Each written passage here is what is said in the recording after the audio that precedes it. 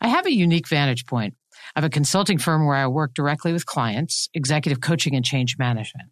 Pretty busy speaking schedule. I also run the Nonprofit Leadership Lab, which is an online membership site for board and staff leaders of nonprofits.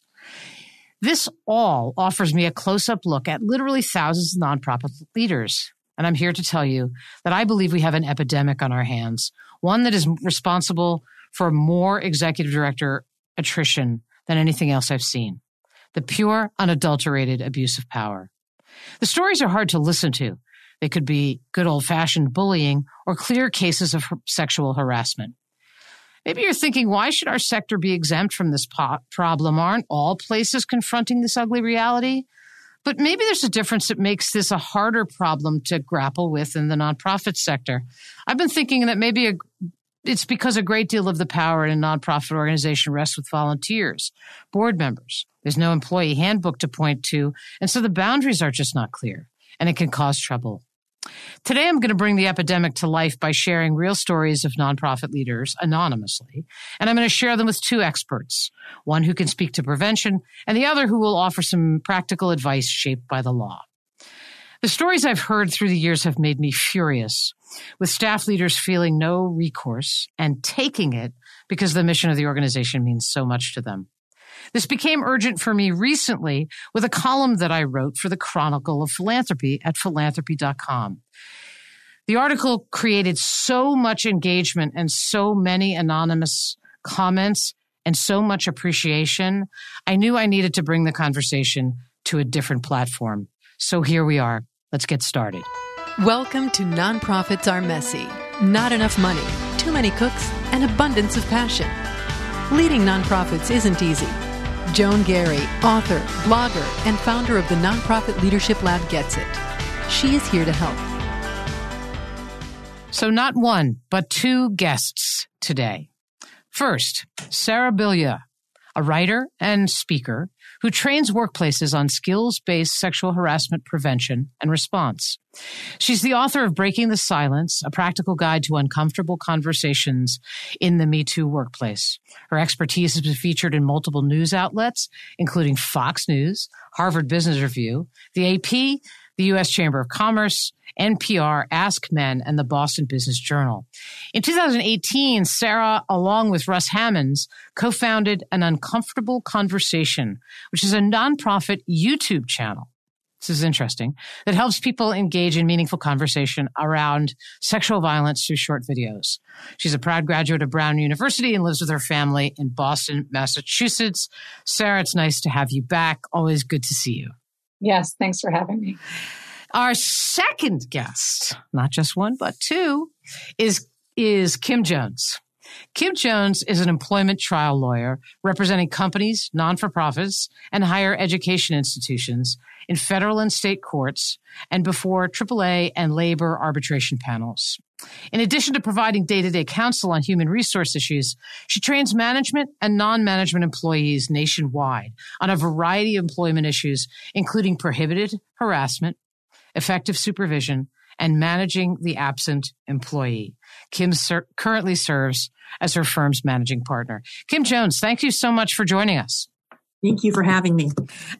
So in my opening, I kind of hypothesized that the reasons abuse of power and harassment may be more prevalent in the nonprofit sector is because of the powerful role that volunteers play. And I know, having been an executive director, that it feels different, maybe harder to hold volunteers accountable. I'd love kind of your thoughts on this conceptually, and then we're going to tease out two scenarios and have you each weigh in on them. So, Sarah, what do you think? The volunteer piece of this, does that make it different in the nonprofit sector? In some ways, I think it does. I mean, in some ways, I think it dissolves this illusion that the rules are going to help you. And so, to some extent, it's, as you think about, well, inside my organization, I have control. I have control through policies. I have control through my employee handbook, where, I think that is, to one extent true. That's a really, having the rules is a really important tool and a really important thing to have in place. But unless you're thinking proactively and preventatively about how your organization is navigating power, boundaries, relationships, and behavior, then you're going to run into problem because you're dealing with humans. And so I think, as you're thinking about organizations, particularly in the nonprofit sector, and so when you're talking about volunteers, you might be talking about volunteer staff, you might be talking about board members, you might be talking about donors. There are inherent levels of power within each of those roles, and though that power exists outside of the organization. And then there's obviously, in the nonprofit sector, different kinds of power that are associated with money, that are associated with race, that are associated with gender. And so all of those things kind of come into play and play out in incidents of harassment, incidents of bullying that we'll talk about today. Kim, what do you think? I agree with Sarah. I do think that there is a misconception that we don't have control and we can't exert that kind of control over volunteers. And I think organizations become paralyzed because they think, well, they're not an employee. I really can't enforce any sort of policy or expectation upon them. And that's a real misconception. And I think we'll talk about some of that in the context of some of the hypotheticals. I also think, depending on who that volunteer is, whether that volunteer is someone with a wide sphere of influence, someone who gives a great deal of money, or if you approach board recruitment from a place of scarcity rather than abundance, I think oftentimes executive directors or board chairs will operate from a place of fear about, if I hold that volunteer accountable, they may leave, right? Without actually understanding the collateral damage that board volunteer might be creating. Right. I would also add to that, Joan, too, that it's the mission focus of nonprofit organizations and nonprofit leaders is one of those things that just heightens the intensity of some of these kinds of experiences, because you feel like your mission, it's not just about you, but it's about your mission, and that's about the people that you serve. And so, which can cloud our ability to really, as Kim was saying, use the tools that we have to hold people accountable for their behavior. So when I talk about, when I use my tagline, nonprofits are messy, one of the things that I talk about is this, this notion of passion for the mission, and that can make judgment and decision making more challenging. That as well as the fact that every decision seems to matter equally, but if we stood by every decision we made when we were in the heat of passion, we probably would make a few mistakes along the way. So, I think that's really useful. I also have a friend who talks about board recruitment that he actually refers to them as hiring board members. I talk a lot about that when I do speaking gigs, that you're actually hiring board members who are not being paid, but they get gifts from the organization by virtue of their service. And so I think that reframing what board service looks like actually will start to introduce more sense of accountability. So what we're going to do today is I picked two questions that I'm going to let our experts kind of tease out. And so let's just get to it. So here's a question. 6 months ago, my board chair's husband filed for divorce, leaving her for a younger woman. Since then, she has felt powerless in every aspect of her life, it seems, except as the board chair of the school that I run. She has been micromanaging, interfering with staff decisions, and making my life miserable. Recently, honestly, I made a few missteps. None of them deal breakers or catastrophic, not seen like that by anyone except her. Here she saw an opportunity to really lead. She used her power to build alliances with several board members. They rallied the troops and last week called for a vote to oust me. I survived. My board chair was one vote shy. She immediately quit the board, but I feel demoralized and humiliated. Okay, so for listeners who are on their treadmill or in the car right? We've got a board chair who feels powerless in every aspect of her life but this one, and arguably abuses power here with the head of a school. So let's start with Kim. I want you to just sort of tease out for me what you hear in that. What are your observations, takeaways, thoughts about that? Well, and Sarah's heard me say this. My initial thought is, the law is a very blunt instrument to try and deal with, address human interaction. And frankly, absent the existence of an employment contract by the head of school that the head of school might have, there really isn't a legal issue here. This is an interpersonal issue.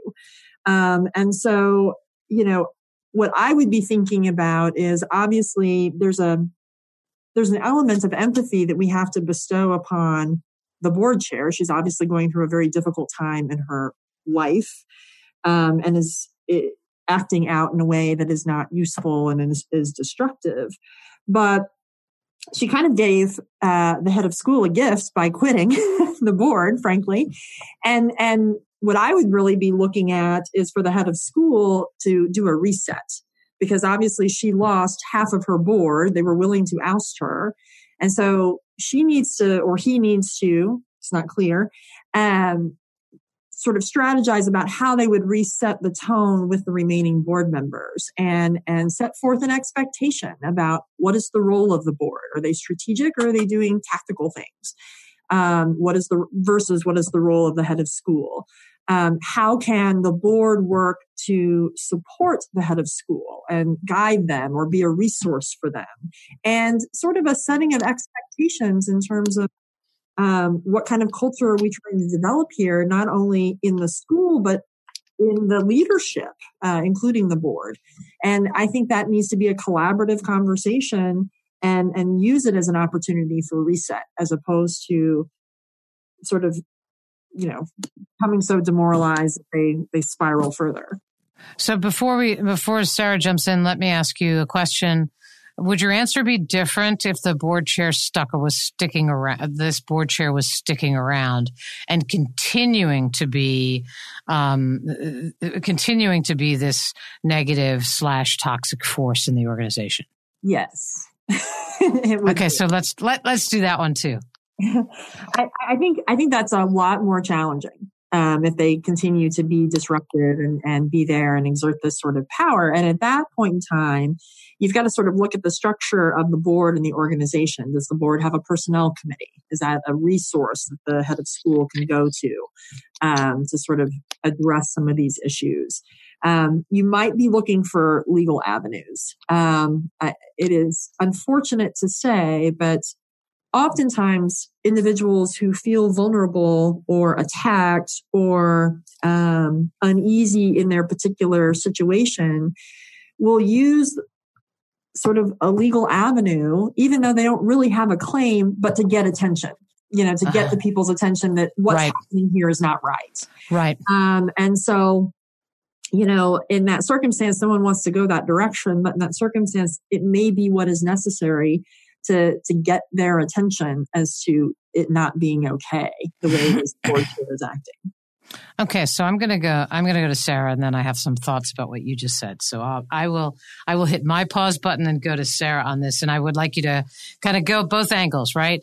The one is where the board chair does in fact leave, and the other one is where the board chair sticks around. Yeah, I mean, I think there'd be two things that I'd layer on top of both of those avenues, which is really starting from a perspective of self-care and building, sort of accessing the community and community resources that you have around. So when I hear somebody say, making my life miserable, I feel demoralized and humiliated, that to me comes with a sense of I'm not feeling safe and secure. So it's hard to act from a place of, whether you're pursuing legal avenues to bring in and manage a board chair who is staying, and that there's going to be some continued toxic interactions, or if you are thinking about onboarding and creating a new culture and looking towards the future, it's very hard to do that if you are still feeling upset about the present and not feeling kind of safe and secure. So starting from the place of,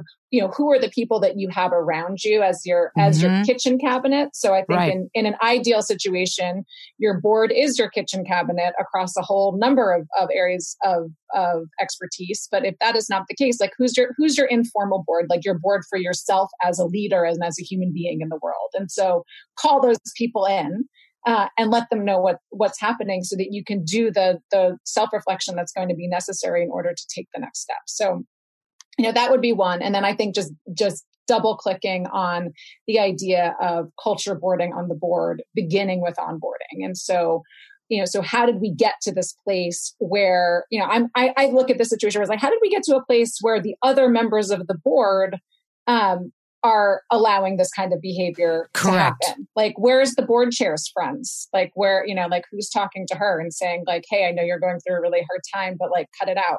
Like you can't do that here. And so, and that really comes from having more open and transparent conversations about power, about the kinds of relationships between board members and EDs. What does a healthy relationship look like? And so if we're not having conversations about what healthy relationships look like between a board and an ED and not holding each other accountable to it is, I don't think it's fair to ask this ED to hold their board chair accountable for behavior when there's other people who have more power that are also in the room.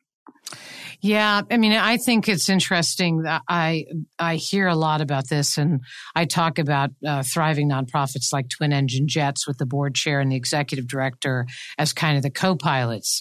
And in this case, this is not somebody I want in the cockpit with me, right? And I think this is a huge issue in the sector of toxic, where the board chair is the problem. And the executive director actually doesn't really feel like they have any agency to contend with the challenge. And I absolutely, usually when I am talking to people, because I don't own the blunt instrument of the law. And in fact, I think there are many times when that can exacerbate the situation. Don't you think, Kim? Oh, yes, definitely. Yeah.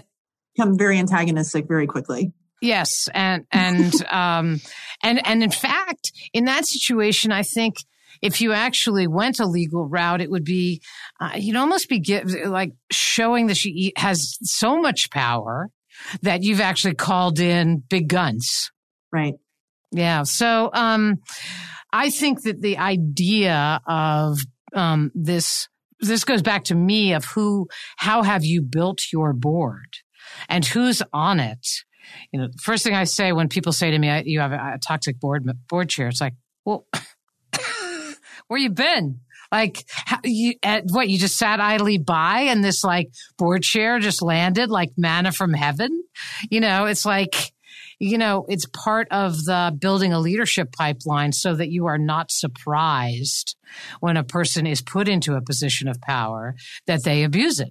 So, I think a very interesting, and everybody who is listening to this podcast should really be thinking about both all of these dynamics about where do you find your support, where do you identify that self-care, and how do you build, and I'm a huge fan of Survivor. I've watched every episode since the very beginning of time. So how you build an alliance to get somebody voted off the island. There's some lessons in that, and they are relational, and they are about shifting the power dynamics in an organization. So any reactions or last comments about that, Sarah? I see Sarah smirking.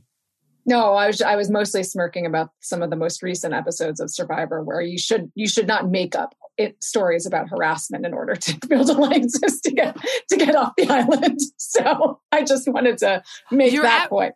Oh my God, we could so talk about that. So you watched Survivor too, or you actually knew about this? I've only read the articles about it. I haven't actually seen the episode about it. But because I speak primarily about sexual harassment, everybody has come to me telling me that I need to watch these 2 episodes of Survivor about this particular sexual harassment dynamic that played out. Yes, actually, my wife, who is the real Survivor fanatic, would get and has been a television producer and has created reality shows, had a lot to say about it. So yes, we could do a separate. We could do a separate episode on that. Yeah, I don't think it's for the nonprofits are messy, but it would be fun. So here's another one. And again, the first one we see in all different kinds of ways with volunteers who abuse their power of their position and sort of wield it over staff. This is a different kind of situation. So here we go. One of our most generous donors hosted a fundraiser in his home last night. Fancy staff, fancy house, wait staff, super high end. Our major gift officer is a young woman who was the point person for the event, and she spent a good amount of time with this donor regarding logistics for it. She returned to the office and she said that many things that he said and did made her feel very uncomfortable. We have a small staff. There wasn't really anyone else to run the event. The night of the fundraiser, he said something to her that she told me was a comment rich with sexual innuendo and bordered on aggressive in his behavior. I knew nothing about that incident until she approached me, said she needed to leave, obviously upset. She's going to be in the office tomorrow morning. What do I say? What do I do? So let's start with the legal side of this first. There are a lot of things going on here. Yeah. Well, first of all, the leader needs to meet with this staff person. The first thing, emphasize the importance of the organization's policy prohibiting discrimination and harassment. That thank the person for coming forward and letting the leader know that this had happened to her, because I think what we don't always appreciate is it is a really scary thing to make a complaint or to raise a concern. And particularly in the nonprofit world where, by definition, nonprofit, they don't have a lot of money and they're dependent on donors. It is really scary to make a complaint about a donor when you're thinking about sort of the financial implications or potential financial implications to the organization if this blows up. So I think it really is important to sort of thank the person for having the courage to tell them, to tell what had happened. But, the thing that all nonprofits have to remember is, and all organizations, it doesn't matter if it's for profit or not for profit, is that we can be legally liable for conduct by third parties who are not employees of the organization, not managers. We can be legally liable if we knew about it and fail to take prompt, effective remedial action. So we're now on notice. This leader is now on notice that this has happened, and we've got to address it. It may be they need to investigate. Maybe it's a one-off conversation with the donor. And what really struck me about this scenario was something that you said, Joan, at the beginning. If you are approaching a situation from a place of abundance versus scarcity, you're going to have a lot more ability to deal with this directly and effectively.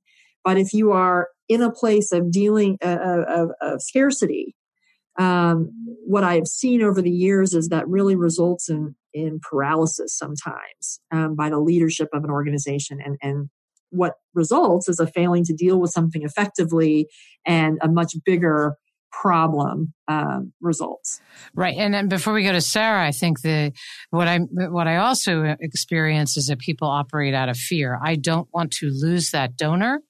That donor may in fact be the best friend of someone who's on my board. Right. And how do I navigate that? And if you actually, if you navigate from fear, I think you lose. I think you navigate from the place where your mission is always at the core. What are you doing that is always in the best interest of your organization and its ability to fulfill its mission? And if you start from that place always, you're in a much better position to make choices and be able to stand by them and be held accountable for them and feel like you are firmly planted on the high road. So let's go to Sarah. Yeah. So thinking about what Kim is saying, right? So understanding. So one is starting from a place of understanding that you, as the leader of an organization, are responsible for the organization's, sustainability, which in this case is you're on notice. The organization can be held legally liable. There is a cost to that, both a mission cost and a financial cost. And that there are some steps that are going to happen, right? So potentially an investigation, a conversation with the donor. So kind of how do you then handle this conversation that you're going to need to have with your major gift officer through the lens of supporting them the best that you can, given that, you're an individual, you care about this person, you're also in an organizational role and you have organizational responsibilities. And so, so for me is where that starts is, first by doing what you can do to understand and establish safety, both personal safety and psychological safety. So is this person feeling safe? Recognizing that, that this is going to be something that they might want to talk to somebody other than their boss about this, and making sure that they that it's like, do you have somebody else that you can talk to outside of the organization? Do you have a place that you can be tonight where you're going to feel safe? And so just like making sure that you're attending to that person's safety. Expressing some empathy for, it's like this person might be upset. This person might want to be like laughing it off or making a joke out of it. There's like lots of different emotions. And I think that's also, to remember is that in some cases, somebody's going to come to you and say, this person said such and such, it made me feel really uncomfortable and I feel very upset about it. In some cases, somebody's going to come to you and tell you something that is logically extremely inappropriate and unwanted, but they're not going to have that same tone. And so like being able to recognize when something's happened in a dynamic in a relationship, that if that had happened to a high school intern or somebody else who's like, no, I just want to handle it. That you still have an organizational responsibility. The third thing is really thinking about the degree to which you can give this major gift officer choices in a situation where she may not have choices. Like you may have to investigate, in which case there's going to be a conversation with the donor, which would mean that they would know that it was this person who had said something about it. So you might have a major gift officer say like, well, I don't want to make a big deal out of this. Like now I've told you, but I don't want to make a big deal out of it. And like, please don't say anything to this person because I don't want to risk my career. And how am I going to be, it's like, there's going to be all of these things that are going on. And so how do you handle what you're going to need to do from a liability perspective with giving that person? It's like, look, like we could send them an email. It could be me that has the conversation. It could be an external investigator that has the conversation, whatever choices you're able to give somebody within a parameter gives that person a feeling of empowerment over a situation in which they didn't have any power. And so I think it's like to the extent that you're able to do that. And then finally, honestly, like with this stuff, it's like look in the mirror, like as a leader, because this, like none of this should come as a surprise. If this is a comment from the Chronicle of Philanthropy, the Chronicle of Philanthropy did a really great survey of the nonprofit sector and found that 1 in 4 fundraisers experience sexual harassment, with most of it coming from donors. So like if you're shocked that your fundraisers are being harassed by their donors, that's your problem. And that the time for a conversation about policy, and also like to think about what is the reporting process and to communicate what that reporting process is. Because like the worst thing is like this thing happened, I'm coming to you, I'm telling you, and then you've got an ED who's like scrambling to put together some kind of process because they've like never occurred to them that this was actually going to happen. That makes the person feel really bad, and it makes them feel like you don't care about them, which kind of you don't. And so, so I think it's, to the extent that you're able to be very clear about your policy, be very clear about how your policy covers third-party interactions. How frequently and vehemently are you communicating that no donor is worth your dignity? Like that's just like, that's not going to be what happens here. And if there's anything that ever happens, I want to know about it. And so, and I think, and that also helps, just from the perspective of, you're going to want people to report to you. But when there's a lot of reasons why people don't report. And to the extent that you can build an organizational culture where you can have these kinds of conversations and like figure this out ahead of time, right? So like this leader had had two conversations. So one is, you've said some things that made me feel uncomfortable. And so it's like, okay, well, like, I'm sorry to hear that, but good luck with the event. And then, aggressive behavior takes place. And so like, that's not okay. And so I think to the extent that when people tell you who they are, you should believe them and start having some conversations about it. I definitely, there's an issue with this leader who, set that major gifts officer back into that situation a second time. No question in my mind, right? That just feels off to me.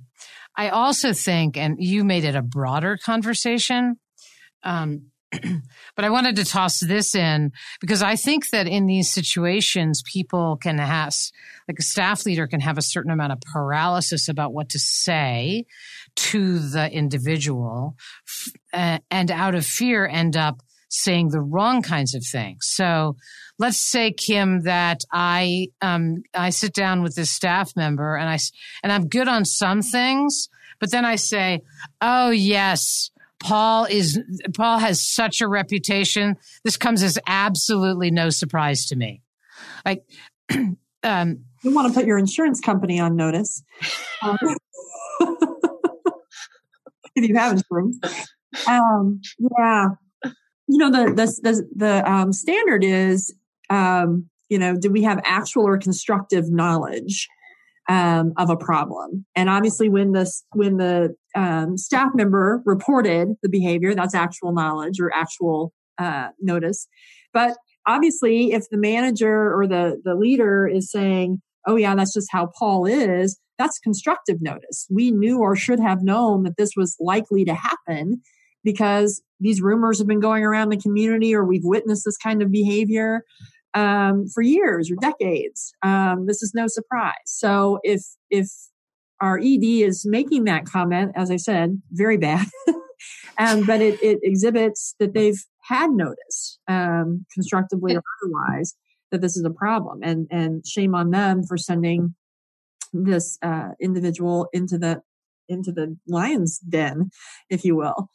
And I would add, Joan, also is that the time to be having your first disclosure conversation about an incident of sexual harassment is not after an incident of sexual harassment has actually taken place inside your organization. Right. So these are the kinds of conversations that you really want to get you want to practice them, and that's essentially the tool. One of the many tools in the book, my book, Breaking the Silence Habit, is an opportunity to practice conversations about disclosure, conversations about bystander intervention. So I'd also be asking myself, gosh, was there if this kind of behavior is happening at the event, and nobody's saying anything about it at the event, what other kind of staff or donor or community training do I really need to be advancing as my role as a leader in the organization and the community?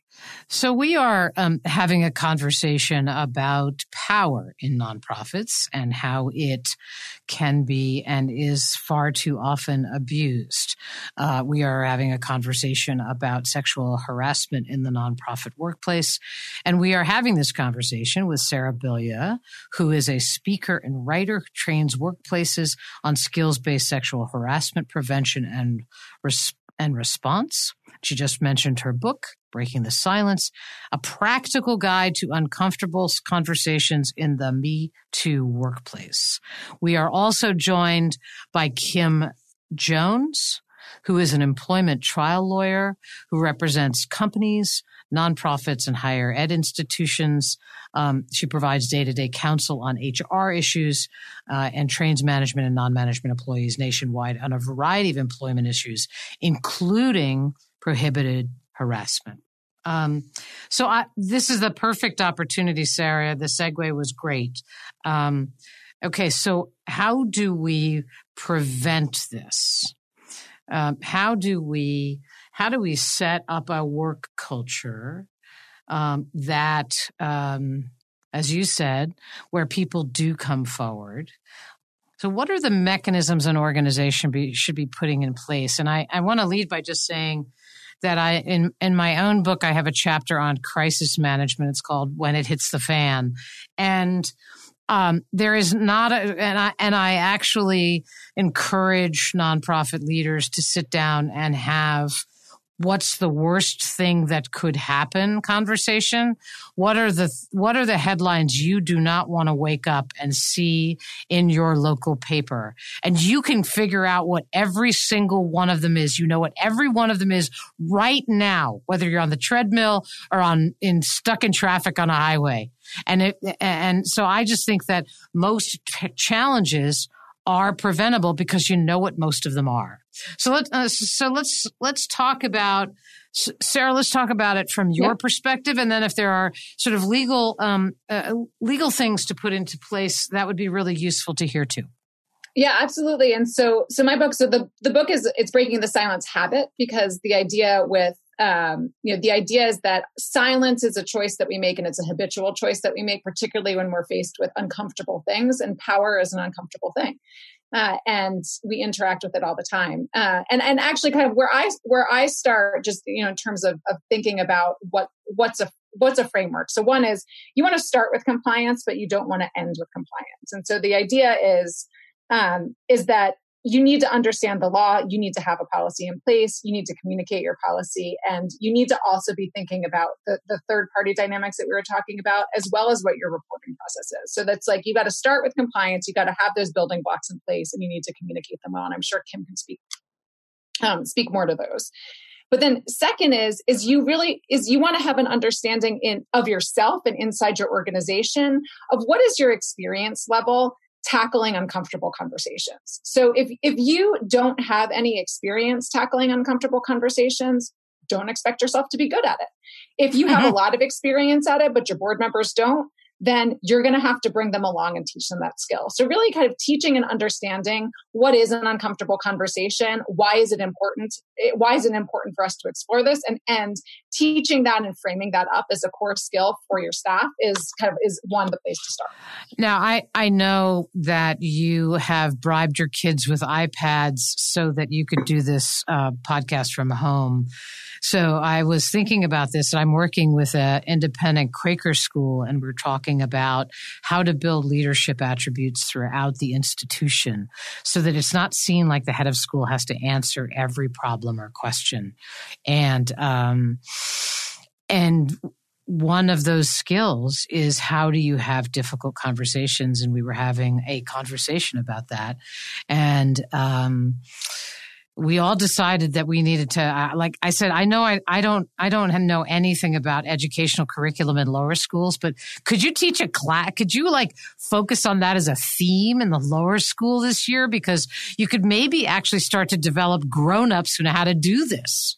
Yes, absolutely. I mean, I think oftentimes we're surprised in the workplace that people don't have skills around this, but we shouldn't really be surprised because we don't teach them as skills. And so, but you can't move into, and again, I'm going to speak mostly about sexual harassment. We can kind of come back to other kinds of power, but you can't teach some of the other skills that we know contribute to effective prevention and response. So some of those skills are how to handle a disclosure. So that was one of the things that we talked about today. That's a hard skill. You can't engage in that effectively unless you can put yourself into an uncomfortable conversation, because a disclosure conversation, it's uncomfortable for the person disclosing. It's also uncomfortable for the person who is responding to the disclosure. It's just like, it's uncomfortable for everything. And no amount of practice is going to make it any less uncomfortable. So you really just have to increase your tolerance for discomfort in order to do this at all. Second is bystander intervention. So those are some of the skills that we talked about, where why are board members are habitually silent and not speaking up when they're viewing toxic or abusive behavior. They're just not saying something. Well, that's speaking up when you see something that is wrong is actually a skill. And it's starting an uncomfortable conversation. So you really need to, again, practice that, because what that feels like is it feels like there's a huge pit in your stomach and your heart starts beating really fast and your face gets red. And no matter how many times you've done it, if you're doing it, that's what it feels like. So, and that's okay, but we still need to do it. Additional conversations about how you create inclusive environments for people who've experienced sexual abuse or assault in the workplace as donors. There's so many different ways to break the silence on boundaries, behaviors, and healthy relationships in a workplace context that we just choose not to do because it's uncomfortable. And if you start conversations about sexual harassment and violence, people will continue them. There's an appetite and an eagerness to talk about this stuff in a healthy way. And so it's up to us as, again, and it can be as a leader, but you don't have to be a leader in order to do this. Like you could be an intern.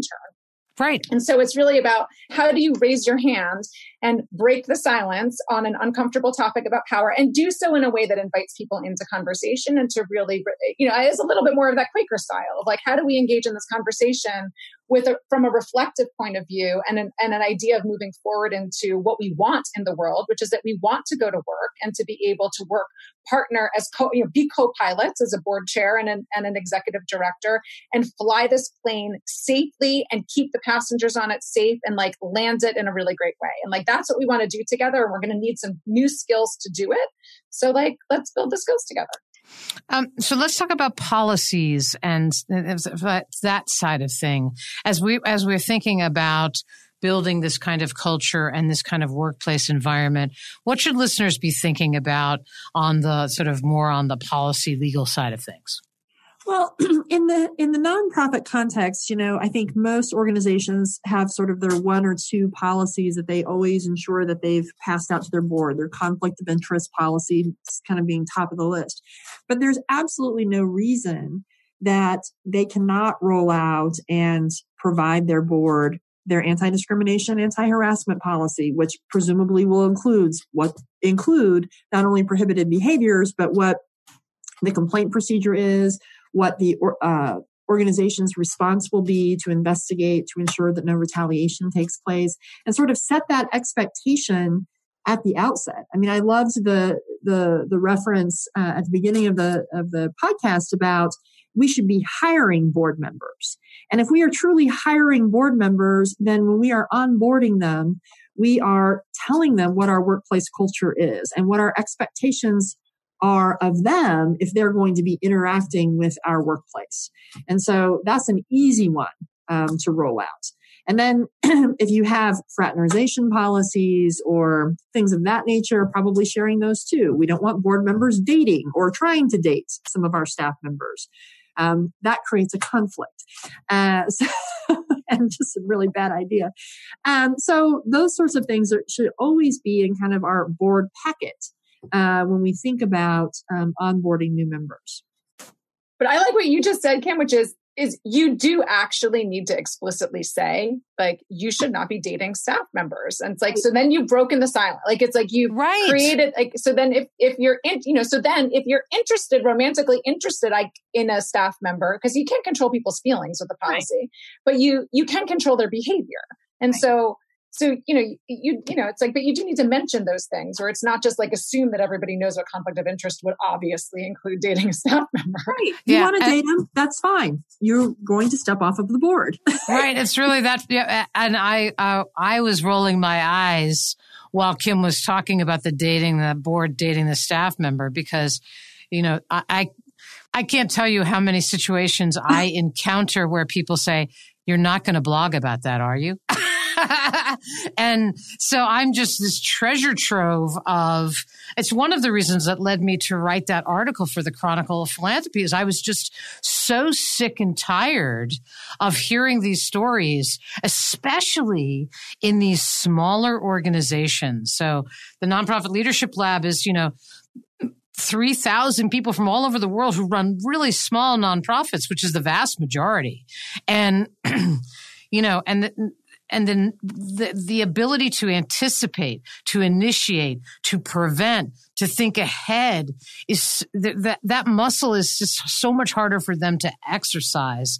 But what happens if you don't is so much greater an investment than the upfront investment. And that's what I think I'm hearing both of you say. Yeah.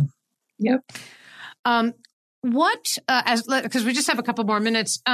So clearly, Sarah's book could be an excellent resource for folks if they want to continue this conversation, which they clearly should, do either of you, can either of you offer, sort of to learn more, you should think about or try reading this, and we can actually add the link under our podcast so that people can find their way to those things easily, including your book, Sarah.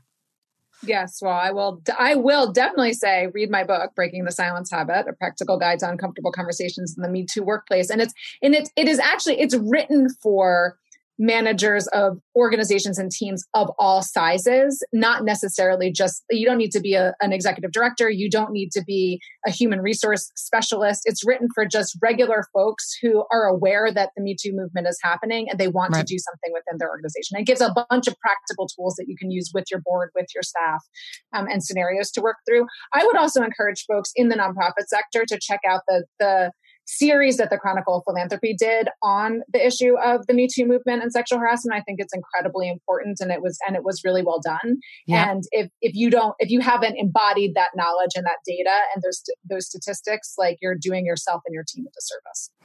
Agreed. And Kim, how about on your side of things? How should particularly even a smaller nonprofit address kind of the legal components, resources? A couple of things. One, EEOC.gov.